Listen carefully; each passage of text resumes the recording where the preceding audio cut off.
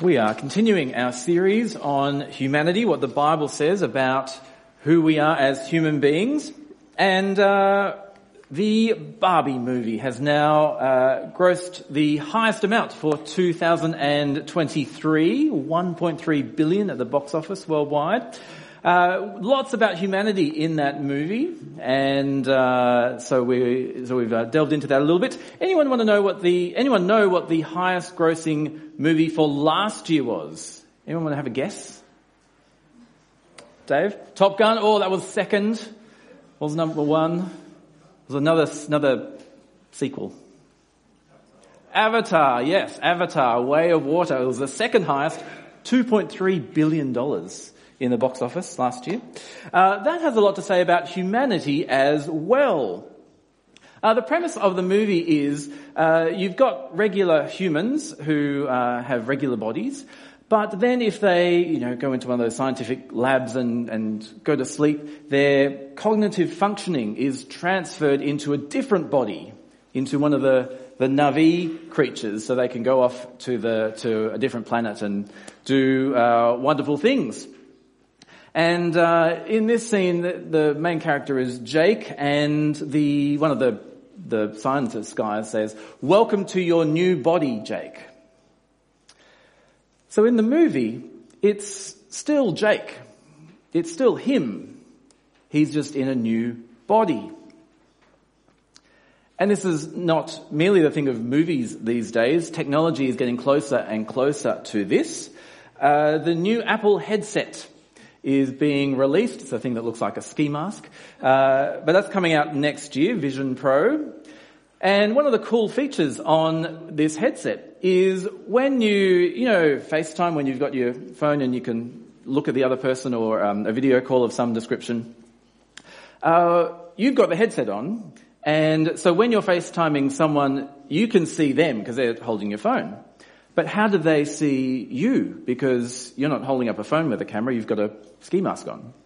Well, thousands of I don't know how many cameras take an image of your face and track your facial movements so that they will see a hyper-realistic avatar, end quote, of your face.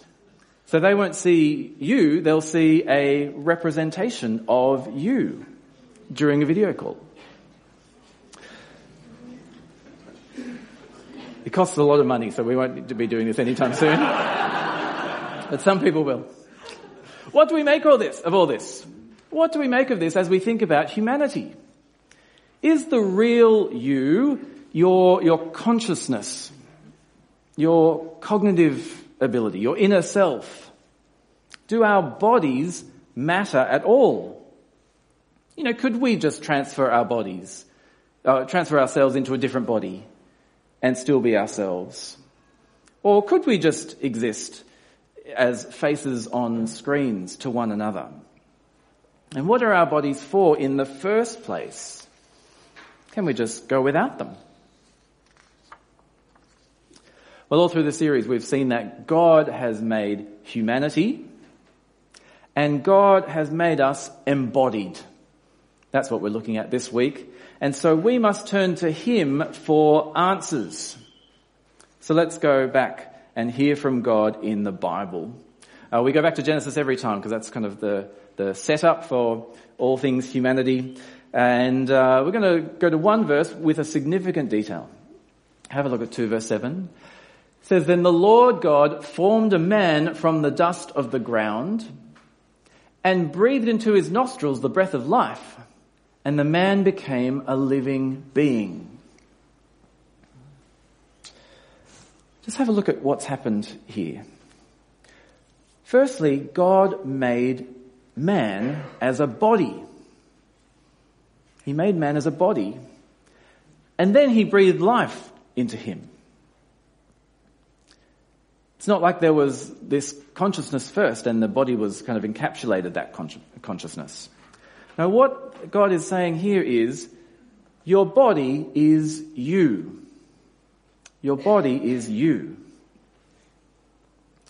So it's got something to say to Avatar. If you changed your body, like in Avatar, you would be a different you. If we lived a completely virtual life, then we'd be missing out on part of our humanity. Because we're not just who we are inside, our bodies matter. The Bible doesn't just say that we have bodies, he says that we are bodies. Our bodies form part of who we are. And so it's essential to who we are as human beings. We saw this clearly during lockdown, didn't we? Firstly, we can thank God for Zoom and all its equivalents. How bad would lockdown have been if we didn't have Zoom and FaceTime and things like that? We still got to see one another and interact with one another. But why are we now all so sick of Zoom meetings? Well, it's because we recognise it's an insufficient human experience. We are bodies, that's part of who we are. And God has designed us to interact as bodily people to one another. And so you miss body language on Zoom. You miss bodily presence on Zoom. Of course, connecting with others online is wonderful, but it just doesn't compare to being physically present together. And even the company Zoom recognises this. They're realising that working from home has its limitations, so they're calling their Zoom workers back to the office, at least part-time. Because we're more than being faces on a screen. Our bodies matter. The ABC, in a recent article about loneliness, makes a similar point, thinking about loneliness and how technology has impacted that. It says, while technological developments such as video calls and phone apps are often credited with connecting people, what we think that they do, there's increasing evidence that they are no substitute for face-to-face contact. Interesting that they're finding those things. And if you don't believe the ABC, how about the Apostle John? He writes in his second letter in the Bible, he writes this to other Christians, "I have much to write to you, but I do not want to use paper and ink. Instead, I hope to visit you and talk with you face to face, so that our joy may be complete."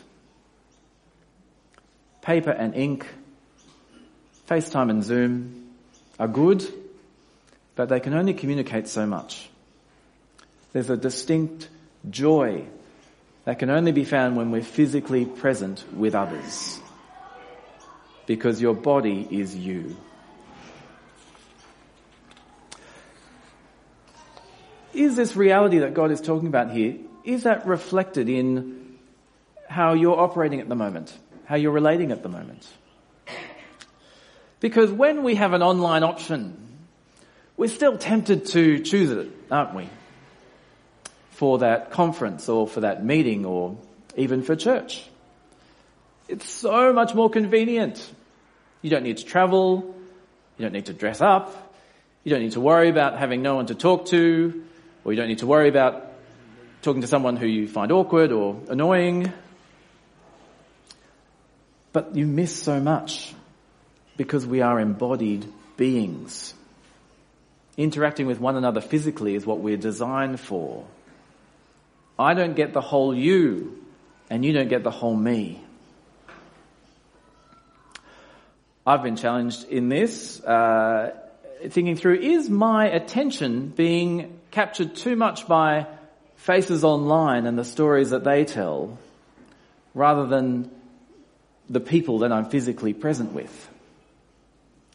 So I'm going on another stint of deleting my social media apps off my phone, so I can just be a bit more consciously present with those who I'm physically with.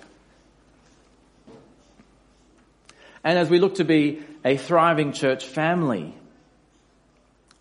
then for the gathering of God's people, if we are to thrive as fully human humans, then we need to gather physically. We need to gather together physically. That's why we hold Sunday mornings and Sunday evenings, so that we can gather physically in God's Word. And something incredible happens when we gather physically.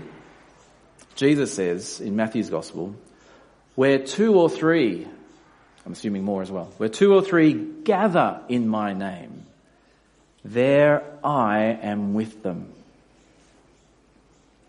there is a special presence of Jesus reserved for when we are physically gathered together. Gathering physically matters because you are your body.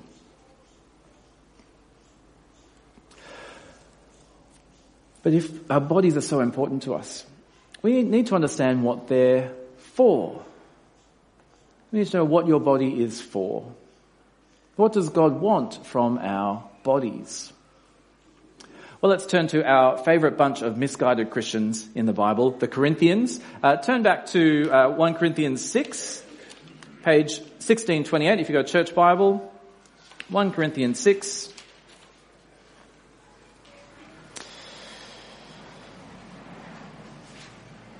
The Corinthians. One day we'll do it in church and see all their wacky ways. They have a distorted view of the body. Page 1628. They weren't thinking Christianly about what the body was for. And so if you have a look down at verse 12, in the inverted commas are some slogans that were rolling around in either the Corinthian church or Corinth more generally in ancient Greece. Things like in verse 12, I have the right to do anything. So their body is their own, they can do what they like with it. Or down in verse 13, you say food for the stomach and the stomach for food, and God will destroy them both. Saying, well, your stomach has a physical appetite, feed it. And I think they were using argument.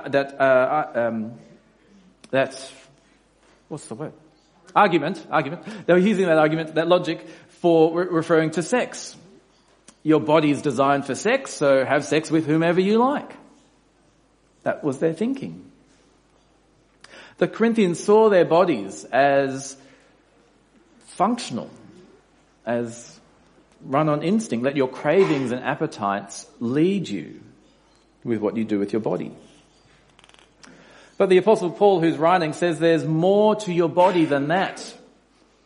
He counteracts those slogans. So back again, verse 12, I have the right to do anything, you say, but not everything is beneficial. I have the right to do anything, but I will not be mastered by anything. There's a lot our bodies can do, but just because it's possible doesn't mean it's good or how God made us.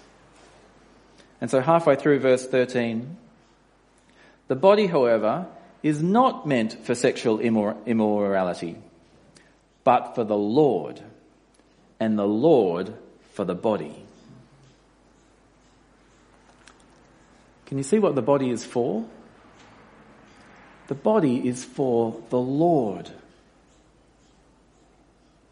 The body is to serve Christ and to have fellowship with Christ. And Paul gives two reasons why our bodies are fit, are worthy to serve the Lord in Christ. Firstly, verse 15. Do you not know that your bodies are members of Christ himself? Our bodies are parts of Christ's body. We have a special connection with Jesus if our faith is in him. And then down in verse 19 it says, do you not know that your bodies are temples of the Holy Spirit who is in you? If you know your Old Testament, that's an amazing statement. Remember in our last few Old Testament series, we've looked at the tabernacle and all the intricate detail that was given to the Israelites in how to build it rightly so that it will be a fitting place for God to dwell. And all the intricate details of all the rituals that the priests had to do just to go inside, let alone make atonement for sin in the tabernacle. And all that was because this was the place where God dwelt, where you could meet with God, where you could have fellowship with God, where you could do business with God and experience him. Well, the tabernacle was replaced later by the temple in Jerusalem as the place where God dwelt with his people. What's 1 Corinthians saying is that you now Your body now is a better tabernacle than that tabernacle ever was. Your body is better than the temple that was built in Jerusalem. Because God's Holy Spirit dwells in your body if you trust in Jesus. God lives in you by his Holy Spirit. Your body is a temple of the Holy Spirit. And so you might not think much of your body. You might think it just keeps letting you down health-wise.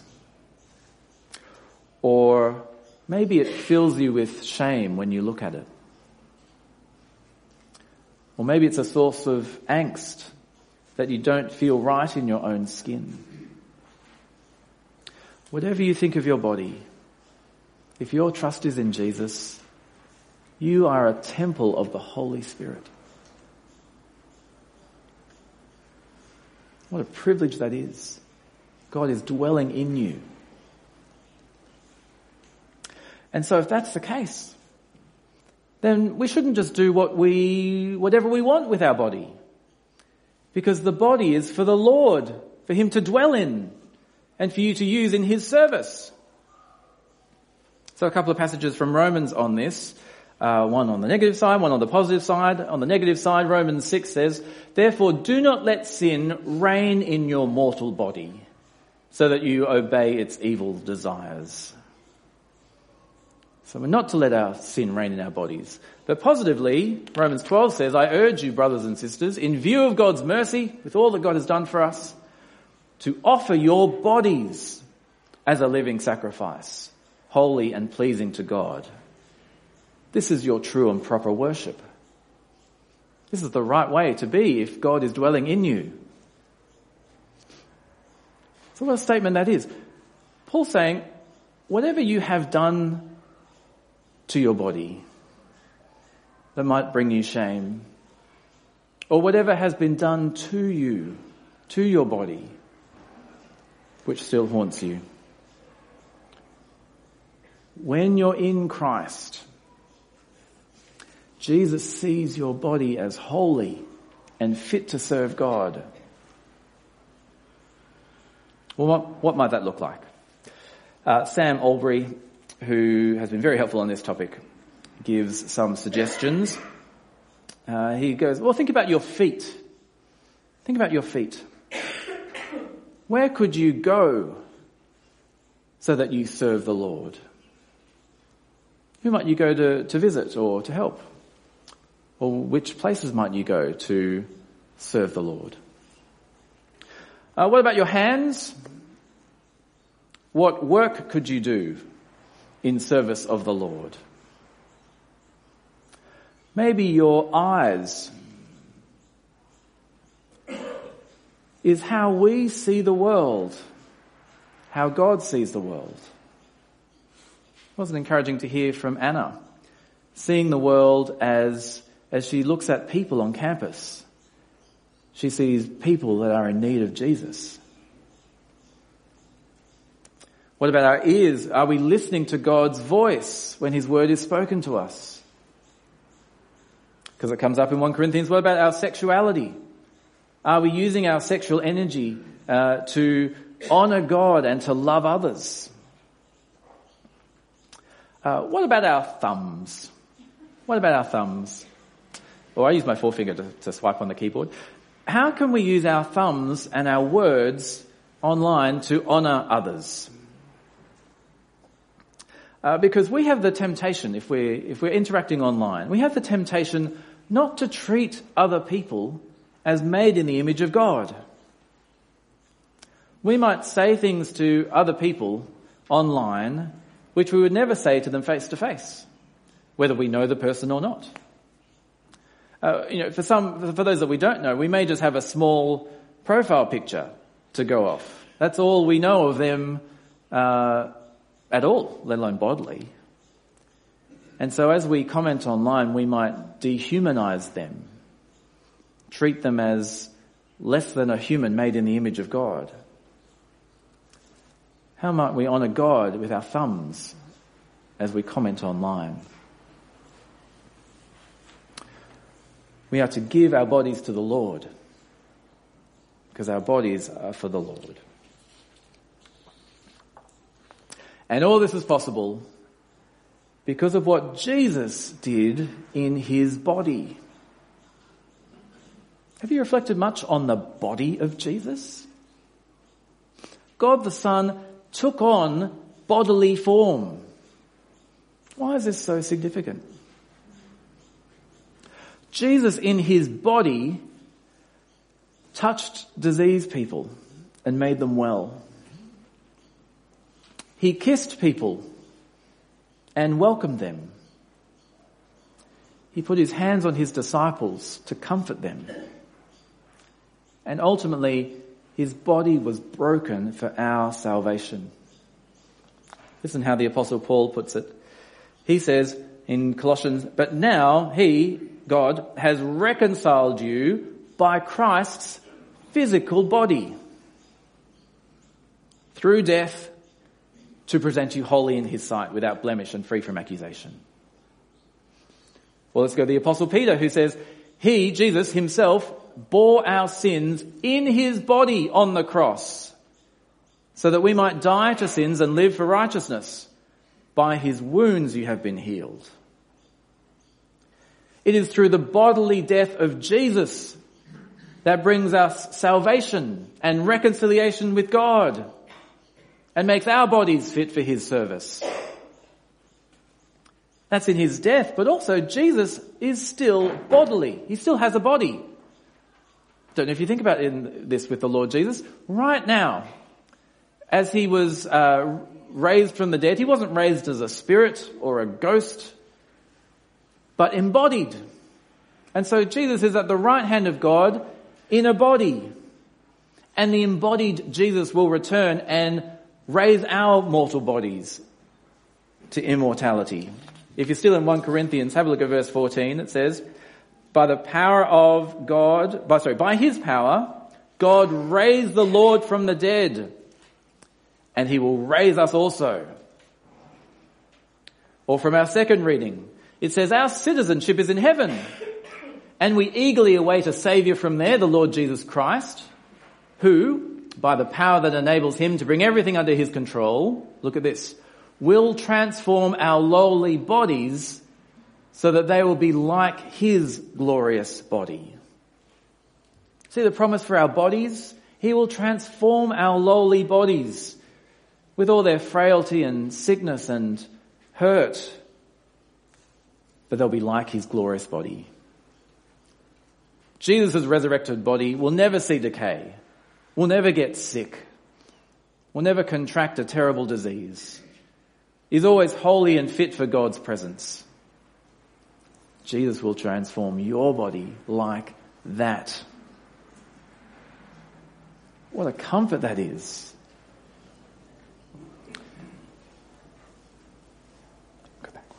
I'm in my 40s. Again, like Tom, I'm oldish but not that old. But the injuries are starting to creep into my legs.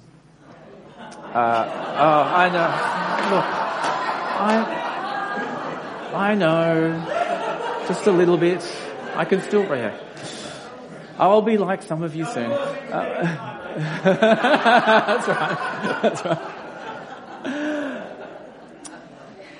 I notice in my singing voice, actually, of all things, I can't sing as well as I used to, just because I'm that little bit older. I know there's more to come. Just, I can think that my best physical years are behind me. You might have the same thought. Maybe even more than me. Who knows? This promise means, thank you for your sympathy, I really feel loved. This promise means our physical years, our best physical years, are ahead of us.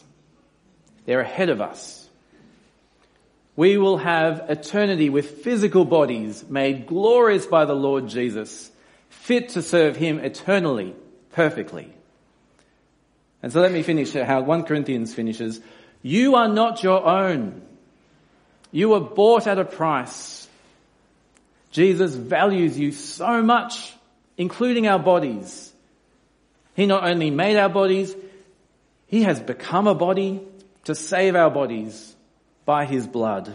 So we are not our own, we are his. And so, my brothers and sisters, honour God with your bodies. Amen.